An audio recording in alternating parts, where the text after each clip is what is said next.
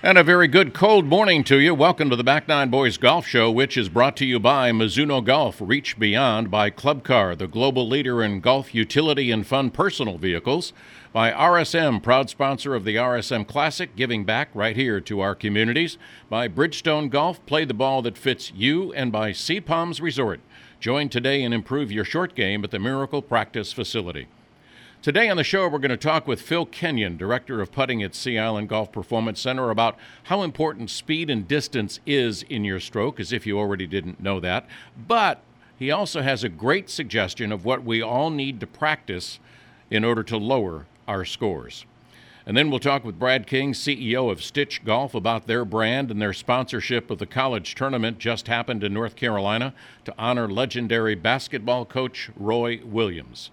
And we have some breaking news from Global Golf Post. Jim Nugent will be with us for a couple of minutes, and then we'll talk with Dr. Brett McCabe with his new book, Break Free from Suckville. I love the name of that title. That'll help you change your mindset, or maybe you'll go out and begin to play pickleball. But first up is Phil Kenyon, Director of Putting at the Sea Island Golf Performance Center. What are the three things that you think most good putters have got to have? Well, they get the ball in the hole is the obvious statement, isn't it? And to do that, you've got to be able to control your start line. You've got to be able to pick the right read, and then, obviously then you've got to be able to match the speed. So they have the skill to be able to match those three components. You'll find that good putters will use a variety of different techniques to develop those skills, but ultimately it's a skill set and matching those three things. I've seen a lot of the guys on the tour, on the practice greens, work more on speed, not necessarily on trying to get it in the hole, but try and get it to the hole or to the edge of the green on the fringe, just to begin to work on their speed prior to them playing. Yeah, I think at the higher the level that you go, the sort of more refined the things that these guys are working on. So a lot of the time they'll have good sort of technique and their ability to control start line, that they've got down. So it's the more finer elements of, controlling the speed and obviously green reading that they could be working on. If you're a little bit out with your speed and you've got, a perfect line, then the ball's not going to go in. So, small adjustments, but can have a big impact. How long does it take for you to work with someone, let's talk about amateurs rather than the pros, to begin to read greens better than they have been? There have been times when you've seen a putt that looks like it breaks right and you're giving it too much room to break right, and it doesn't. So how do you begin to help someone read greens better? Well, there are different techniques that you could use to help that player. Sometimes a lot of green reading or poor green reading can be down to other factors, such as they have a particular start line bias or a particular bias of how they control their speed, which then influences their green reading. So depending on what method you want to try and use with the player, whether it's incorporating something like aim point or whether you're trying to use more traditional methods, you're basically going down to the basics of what determines how much a ball breaks, the slope, the gradient, angle that you're putting across, and working around that. But sometimes you have to also then remove some of these other biases that could be influencing the player's decision making when it comes to the green reading.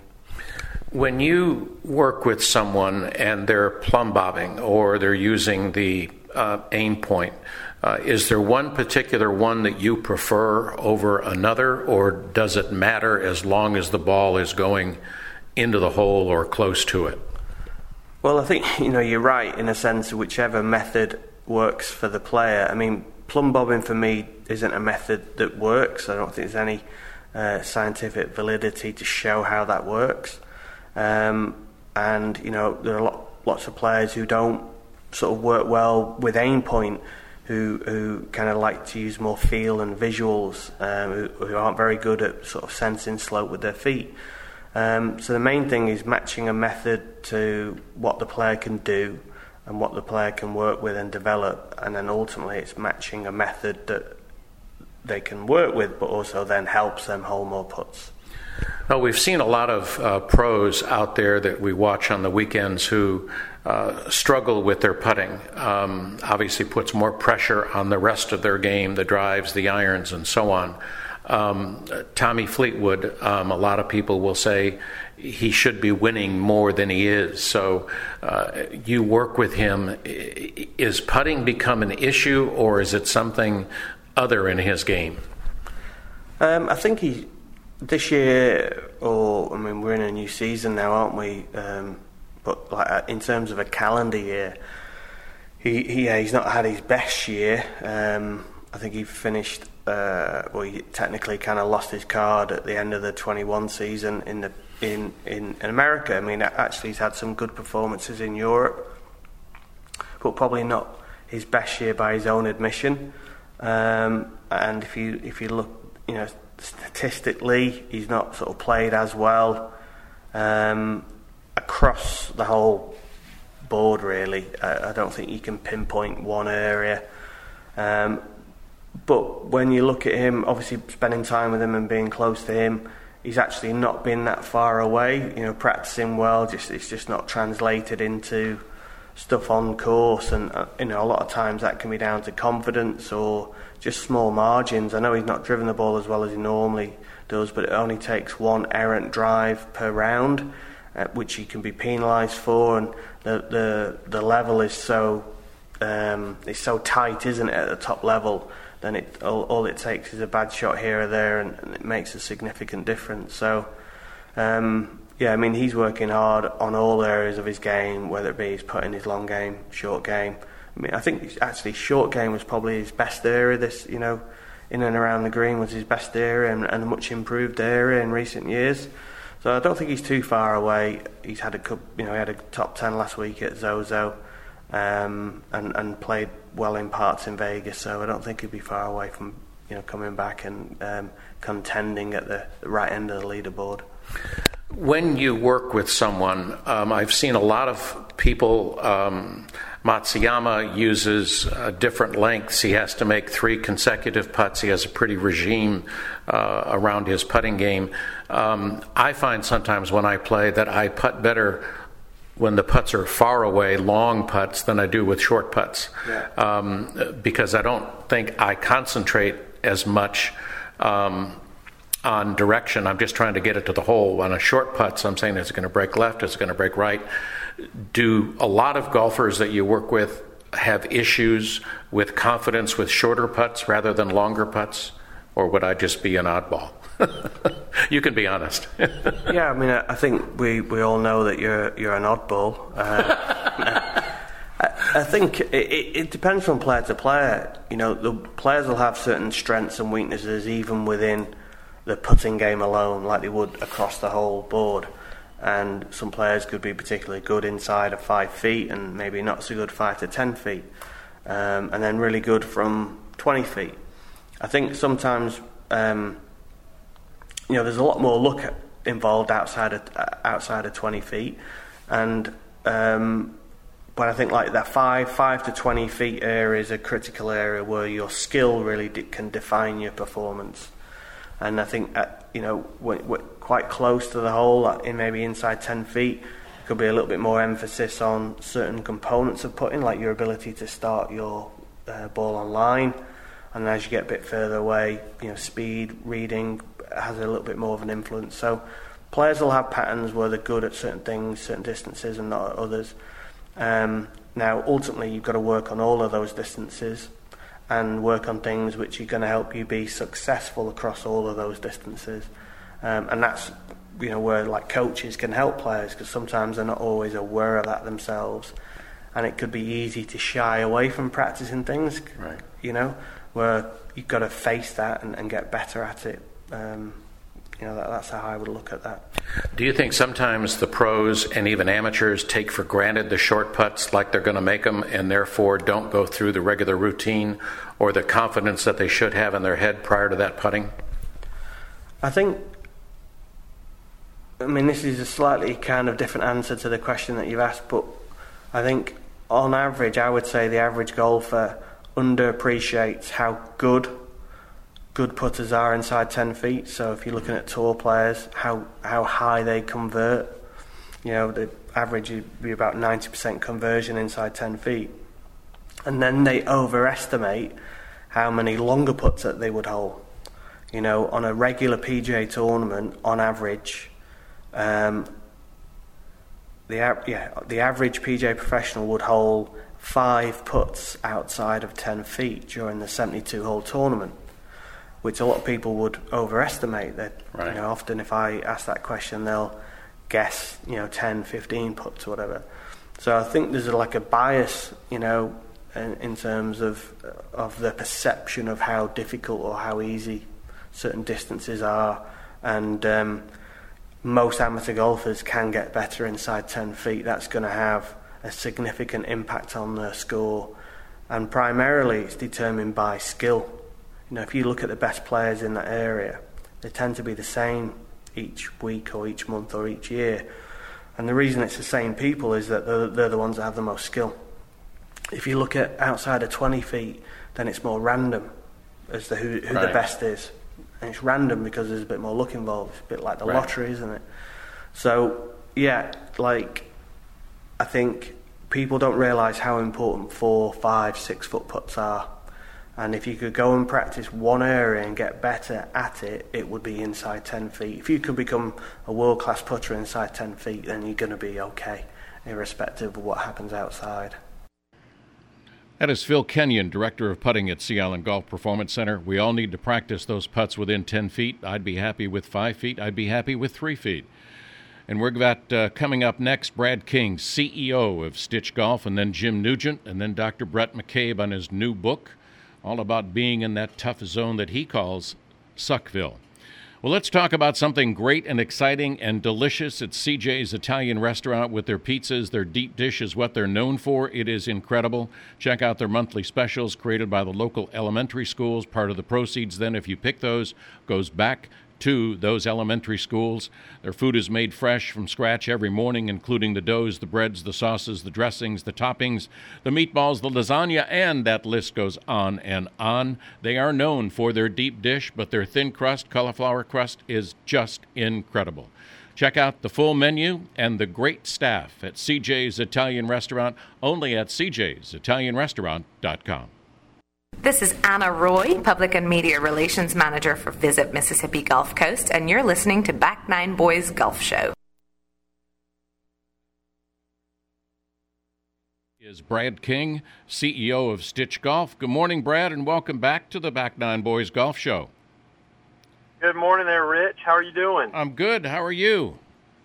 I'm awesome, man. Awesome. I've already made my bagel run this morning, so walk the dog. I'm ready to go. All right. Well, let's talk about being ready to go. How cool was it to be involved with the Roy Williams golf tournament at Eagle Point last week or this past week? It was fantastic. I'm a NC State Wolfpacker, so obviously I had a special dinner where Coach Williams and his wife Wanda were there. We had a bunch of the UNC supporters there. Coach DiBattista and assistant coach Matt Clark were there with the players. And it was awesome. I will say this, I was probably the only red in a sea of blue, but they're such good people. They put on an incredible tournament, and we were thrilled to be a part of it. As they said, putting on a great golf tournament for collegiate players and to attract the proper collegiate teams, it's all about venue, and Eagle Point was a fantastic venue for that event. Yeah, it is, and it's great teams that you had out there. I mean, you had Carolina, you had NC State, UNC ended up winning it, but you really had some good quality college teams. We absolutely did. I mean, obviously the Heels are an incredibly talented team this year. Of course, all the teams that were in the field are great teams, but Carolina is really, they're loaded with talent, and they're nice kids. In fact, the teams, all the kids from the teams were incredibly thankful for our support of the event. And, it was just, it was fun. We were able to, also provide a Korn Ferry exemption to the Rex Hospital Open. to the individual winner, and it was just fantastic. Well, you guys are involved not only on the PGA Tour and the Korn Ferry Tour and some others, but you do a lot with college, and I think that's great because not only from high school, but when they get into college, you do a lot with that kind of section as far as college golfers are concerned. You know, it's a great point. I mean, look, we believe in amateur golf as much as we do professional golf, and obviously, since I'm an amateur, you're an amateur, we know what that's like. But supporting the college teams, even if in some capacities it's not an official sponsor type relationship working through the school, we believe in college sports. We believe in college golf specifically as a golf company, and so yes, we love being a part of anything that involves collegiate players and spreading our Stitch swag around when we can. So we love doing that. Yeah, I know you do. And you and your team, you have built an unbelievable golf brand. I mean, from a head cover company to a major golf brand. Did you see that, Brad, when you first got involved with Stitch? You know, I would say this, with a name like Stitch, it's kind of a no-brainer. That's a really catchy name. So, yeah, I would say that was the first attraction. But, you know, technically the company did start with head covers, high-quality leather head covers with a racing-inspired theme. But, you know, to take it from what I would call a sewing shop, an arts and crafts kind of company, and turn it into a golf brand, yes, that was part of the plan, but to sit back and look at it 4.5 years later and look at what we've accomplished and say, is this what we expected? On some, some cases I would say yes. In other cases I would say I'm very surprised. To build a brand as fast as we built it, I would say is the one thing that sticks out to me as the most exciting. So, Brad, what's in the future? I mean, you've grown quite a bit over this time that you've been with them and leading them on. What's in the future for Stitch Golf? Yeah, it's a great question. So steady, predictable, stair-step growth. We have a 3-channel strategy, green grass and, servicing the country clubs, working our way from eastern part of the United States, our backyard here in North Carolina, and working west across the country is one part of our strategy. Our e-commerce, direct-to-consumer, is another part of our strategy. And honestly, we've had such demand from the corporate side to get into providing corporate employee gifting, corporate apparel for employees, as well as customer gifting. And so that segment is really, we've seen a surge in that. We're going to stick with those channels for now. We may try some other channels, but I don't want to rush into those until we really get our foothold in the ones that we've got our focus on. But I would say, what do you expect from us? New innovative products, a continuation of really owning this explosive presence that we have in the golf bag market, and some surprise items in the travel gear that have those, I call it the aesthetic aha. It's the familiar looking with an aesthetic aha. Look for us to introduce some new products coming up right after the new year that are just going to blow your mind. All right, give us the website so our listeners can go to it, because you've just got some great stuff up there. Absolutely, and listen, it's shopping season, so I would say follow us on Instagram, Stitch Golf on Instagram, and www.stitchgolf.com. And if you're looking for some great things for shopping for Christmas, I would tell you we just released our limited colorway in our Ultimate Garment Bag, the number one selling item we've had in the last 4.5 years. Our DOP kit, as well as our Traveler backpack. So those are great gift items, and as always, our golf bags. And we have golf bags where, because of supply chain challenges for other companies, we're one of the few companies in the golf industry right now that are actually properly inventoried with golf bags. And I will say this, a plug for the golf bag that I use, even though we've introduced our SL2, I use the SL1. I like it. It's the one we started out with. And if I'm not mistaken, between now and Christmas, you're going to see some great discounting on that bag for the Christmas holiday. So surprise someone with an SL1 for Christmas. You bet. All right, I got to ask you this. What is your take on the upcoming PGA show coming up in Orlando? Will Stitch go? We will not be there. We will have reps there with rooms meeting with clients, but we will not have a show presence this year. And to be very honest with you, we had to make that decision so early. Right. I don't blame at all the people that put on the event for asking early, but not sure where we were going to be as a country with regard to the pandemic. We made a decision to skip again for 2022, but look to see us again there in 23. From the standpoint of our customers, our green grass customers, and any of our corporate customers that may show up for that show, we will have reps there. We will have a presence there. It just will not be with a floor space booth like we've had in the past. And that's a pretty big... I expect there will be other brands. Yeah. Go ahead. Yeah, I'll expect, there'll be other brands that do the same thing, but Right. I think hopefully things will come back with a big bang for 23. Well, we hope so, and I know continued success for you and your team. And Brad, thanks for being with us this morning. Well, Rich, thanks to you and the Back Nine Boys for supporting Stitch and for having us on this morning. Appreciate it. Brad King, CEO of Stitch Golf, continued success with him, but we also have some big news on the new tour that is coming out, and with that info is Jim Nugent, good friend of Global Golf Post. Good morning, Jim, and what is hot right now? Good morning, Rich. How are you today? I'm wonderful, thank you. So There was a little bit of news in the professional game this week. Yeah, just a little bit. Tell us about it. After months and months and months of rumors, finally Greg Norman emerged from the darkness. He is stepping aside from all of his businesses, 17 he claims, to become the commissioner of a new entity called LIV Golf. LIV means 24. Not sure what the significance of that is, but anyhow, Right. The first step is to invest in a 10-year commitment to the Asian Tour, $100 million to resuscitate the Asian Tour, to create 10 very meaningful golf championships in Asia over the next decade. But that's just a prelude for what's to become. Funding this is the Saudi Arabia Sovereign Wealth Fund, and they have their eyes set on challenging the PGA Tour with a new professional golf league in the not-too-distant future. So obviously the Saudis have taken their gloves off. They're ready to jump into the ring, and their opponent is the PGA Tour. Last week, I know we talked a little bit about this, but we didn't know about Norman. What do you think his presence is going to mean? Does that give it more validity? Does that mean the PGA Tour needs to be more concerned than they were before?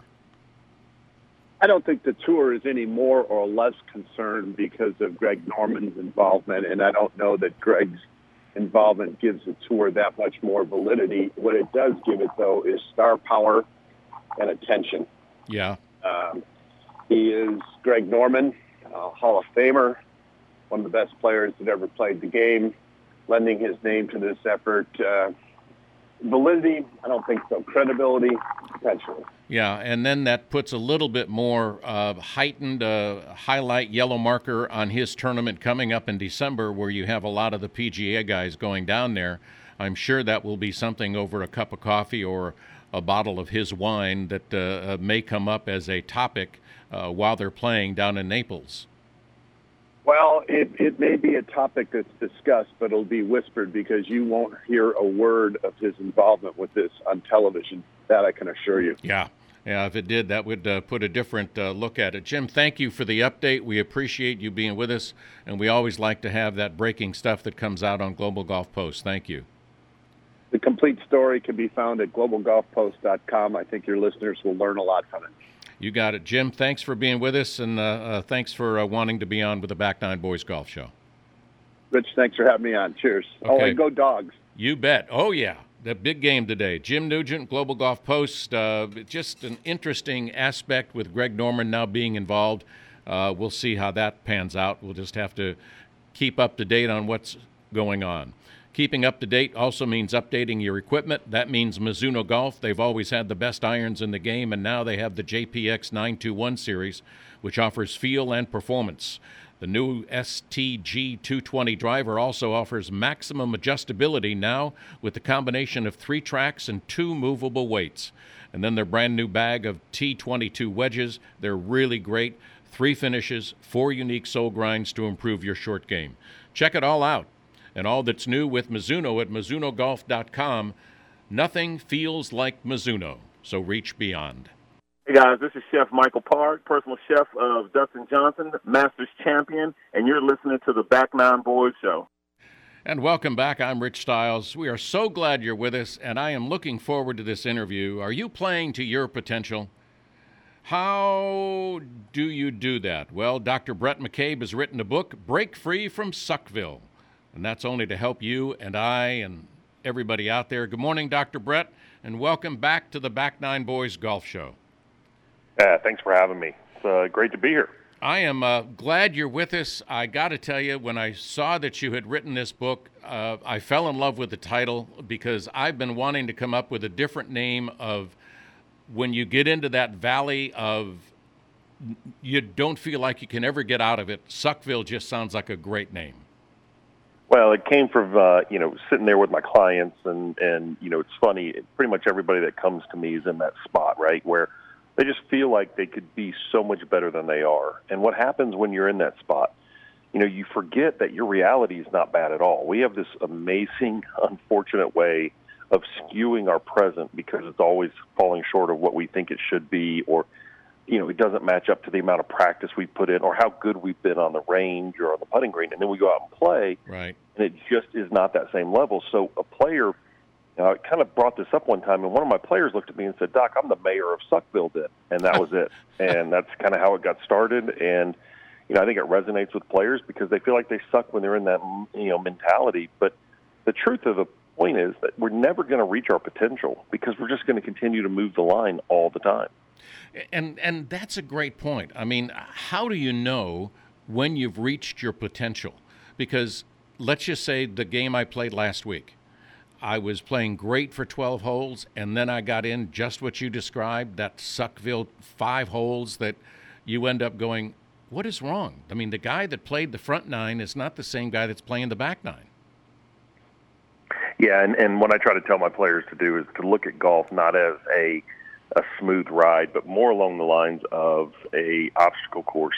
And, you're getting ready to start an obstacle course when you tee off on the first hole, and you can't bring your range game to the golf course. You just can't. Right. It's just 2 different environments. Right. Pressure's different, stress is different. So you have to be prepared for when that, trap door gets you like it happened to you after 12 holes. So instead of chasing, man, what happened? Why did I lose it?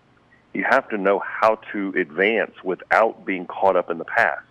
You have to, know how to play without trying to anchor into and hook onto your superstar mentality. Instead, get the ball in the hole and realize it's not about application of your best. It's about application of what you have that day. Well, I know a lot of sports psychologists talk about short memories, and unfortunately, most amateurs don't have that. They sit back and say, my gosh, I was 1 over after 12, now I'm 4 over after 3. How do I get back, and how do you recommend for your golfers that you work with to get out of that Suckville mentality?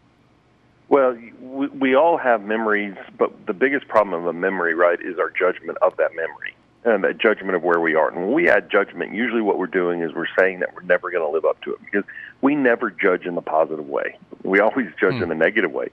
So I actually flip the script a little bit and say, use it as a challenge. What would other people do in this situation? How would they struggle? And can you beat them? Can you find what you have and get it done when most people would struggle here, and see that as an advantage that you're picking up, at least a half a step on the field or a half a step on your colleagues? Can you see that perspective and use it as a challenge? Because I don't want them to try to, think in a way that they can't, reproduce their success or reproduce some level of something that's out of their control. I'd rather them see it as a challenge and grind. Because golf is really about the grind. It's not about the perfect moments. For some reason, for so long, we've romanticized the perfect moments in golf, but right. In reality, it's a very difficult game that is constantly changing with random effects, and it just challenges every aspect of who we are physically and mentally. Yeah, and what I also liked about your book, you said that it's not about if, but when people find themselves in that Suckville arena. Yeah, you are going to struggle, right? And so I recommend my players have what I call a first aid kit, so that you write it down, you understand it, so that when it does happen, you're not sitting there shocked. We often get caught up in the why is this happening in the middle of a round, just like you said, why did I lose my first 12 holes? I mean, it was perfect. What happened? Right. Versus, okay, it did happen. I'll evaluate that at a later time when I'm a little bit more rational. In the heat of the moment, I'm not rational. It's not the time to do an evaluation. It's the time to keep playing, and usually what happens if you kind of go into a first aid kit, which would be something along the lines of, look, I'm going to take a couple deep breaths, I'm going to hit a fairway finder, I'm going to aim towards the centers of the greens. It's something that's specific to you. What happens is you move through the trouble, and lo and behold, you find yourself playing really good again because you weren't searching for it. Instead, you just kind of took it and you went with it. So when you're in that zone where you're, just not playing to the potential that you played for on the other 5 or 6 or 10, 12 holes, kind of slow it down a little bit, take some deep breaths, go back to the basics, and kind of start over.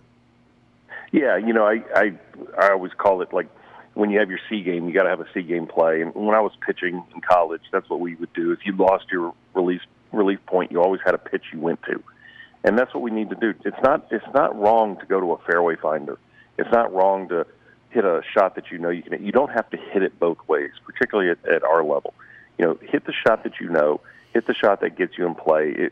I'll give you an example. For most people, when they're struggling with putting, they get caught up on line and speed.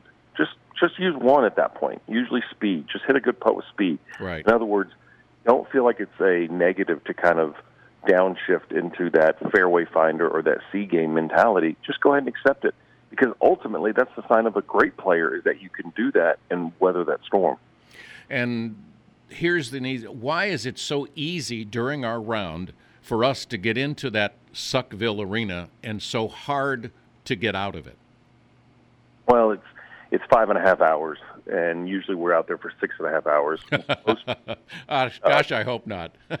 Yeah, exactly. But 6.5 hours from the time we warm up and right. go through all that. And most of us don't eat, really. I mean, we know a lot of people will probably drink some fun drinks on a Saturday or Sunday or something like that. But yep. we don't really fuel ourselves. But it is a long time, and it's impossible for the brain to stay that focused and locked in. And when you really think about it, it's a pretty miraculous feat for us from a motor movement skill to swing a club and aim it at a target 250 yards away and get mad when it falls off 30 feet.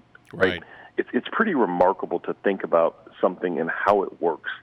And I think we need to sometimes look at the challenge of the game and not think it's supposed to be this easy thing. PGA Tour players only win 80%. They win 80% of their money in only 5 events a year on average. So they play 25 events a year. So they don't have it most of the time, but they're grinding and working through it. And the best players, the players that are in top 10 in the world, it's not because they're winning 6 times a year. It's because they can take their suboptimal game and still find a way to top 10. That's what we need to look at. We don't need to look at the perfect rounds. We need to look at the rounds that we did our grindings and we worked through it and got the ball in the hole in the most efficient manner. Well, and on the PGA Tour, these guys can make a great living, even being in the top 50, more so top 40, top 30.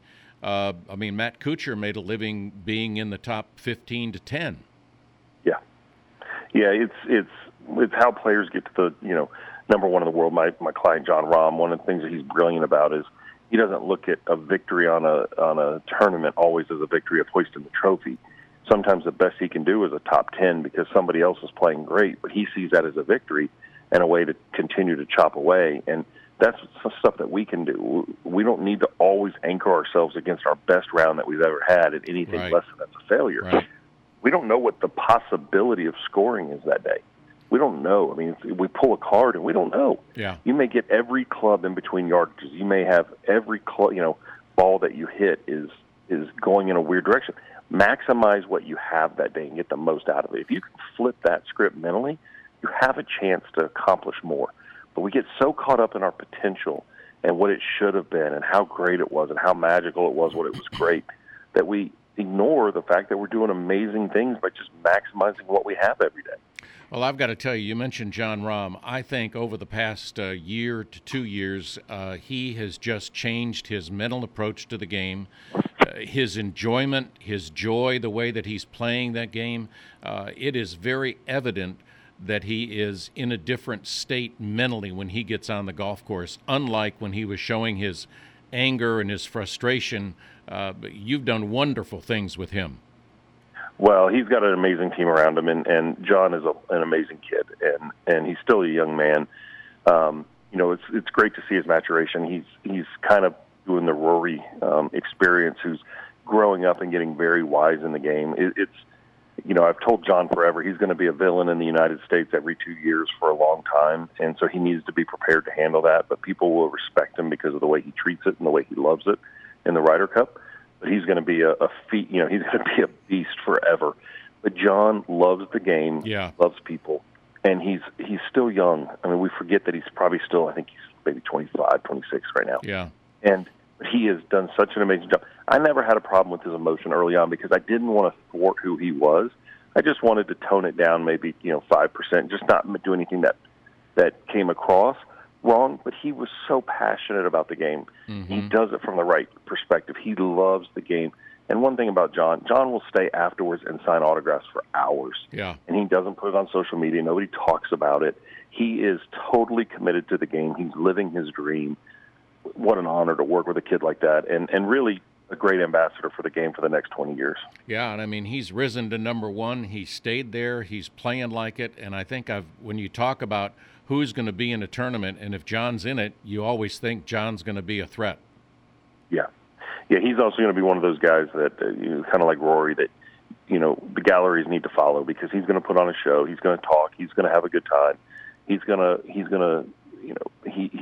to celebrate other players' good play too.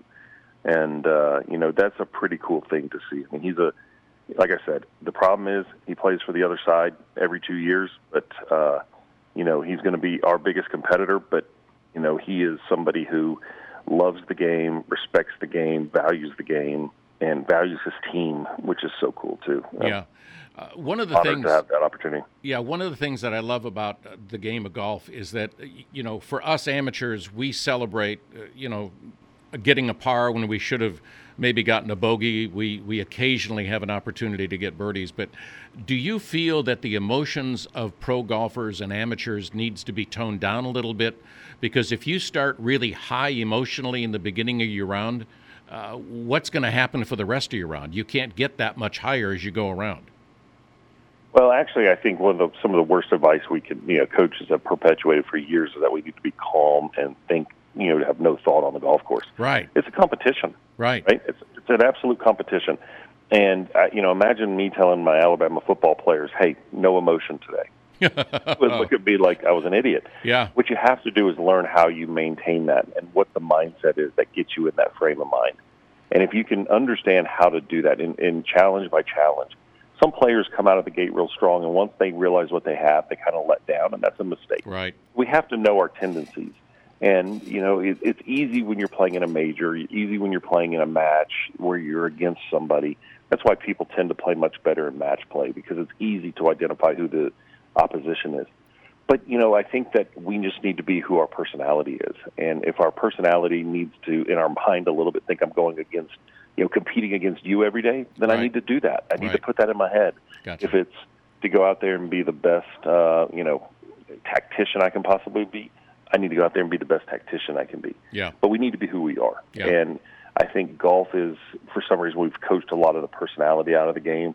We've coached a lot of the flair out of the game, and I think we'll see it coming back. But hopefully I can lead that charge, because I believe that just like baseball, basketball, football, all those, we need to have emotion in the game. We need to respect the game, and we need to do it the right way, but we need to have emotion in the game.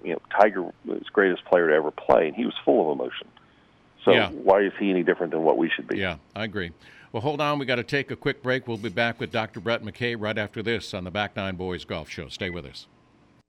Hello, this is Chris Hack, the men's golf coach at the University of Georgia, and you're listening to the Back Nine Boys Golf Show. And welcome back. I'm Rich Stiles on the phone with Dr. Brett McCabe. And Dr. Brett, how many golfers do you think, and I'm talking pros, more importantly amateurs, do not reach their full potential because they quit thinking about it? Mentally, they think, I just can't do it. Well, I think 100% of people never reach their potential, and the reason for that is that we constantly move what our potential is.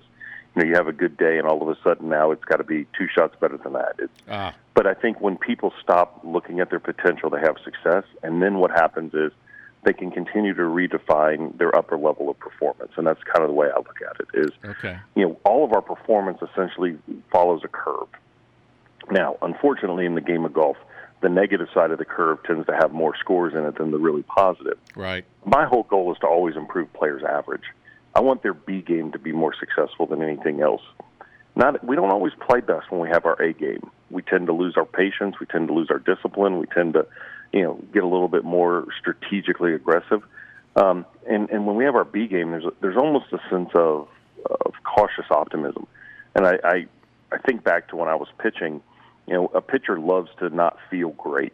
When you feel way too strong, you tend to lose your control, and then you raise your expectations and you get in trouble. But when you've got a little bit of soreness, a little bit of tightness, you tend to stick it out and pitch.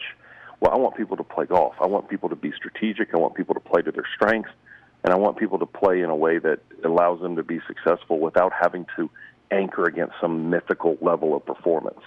Let's just see what we can create versus, limiting what we think we can do because it's not living up to our expectations.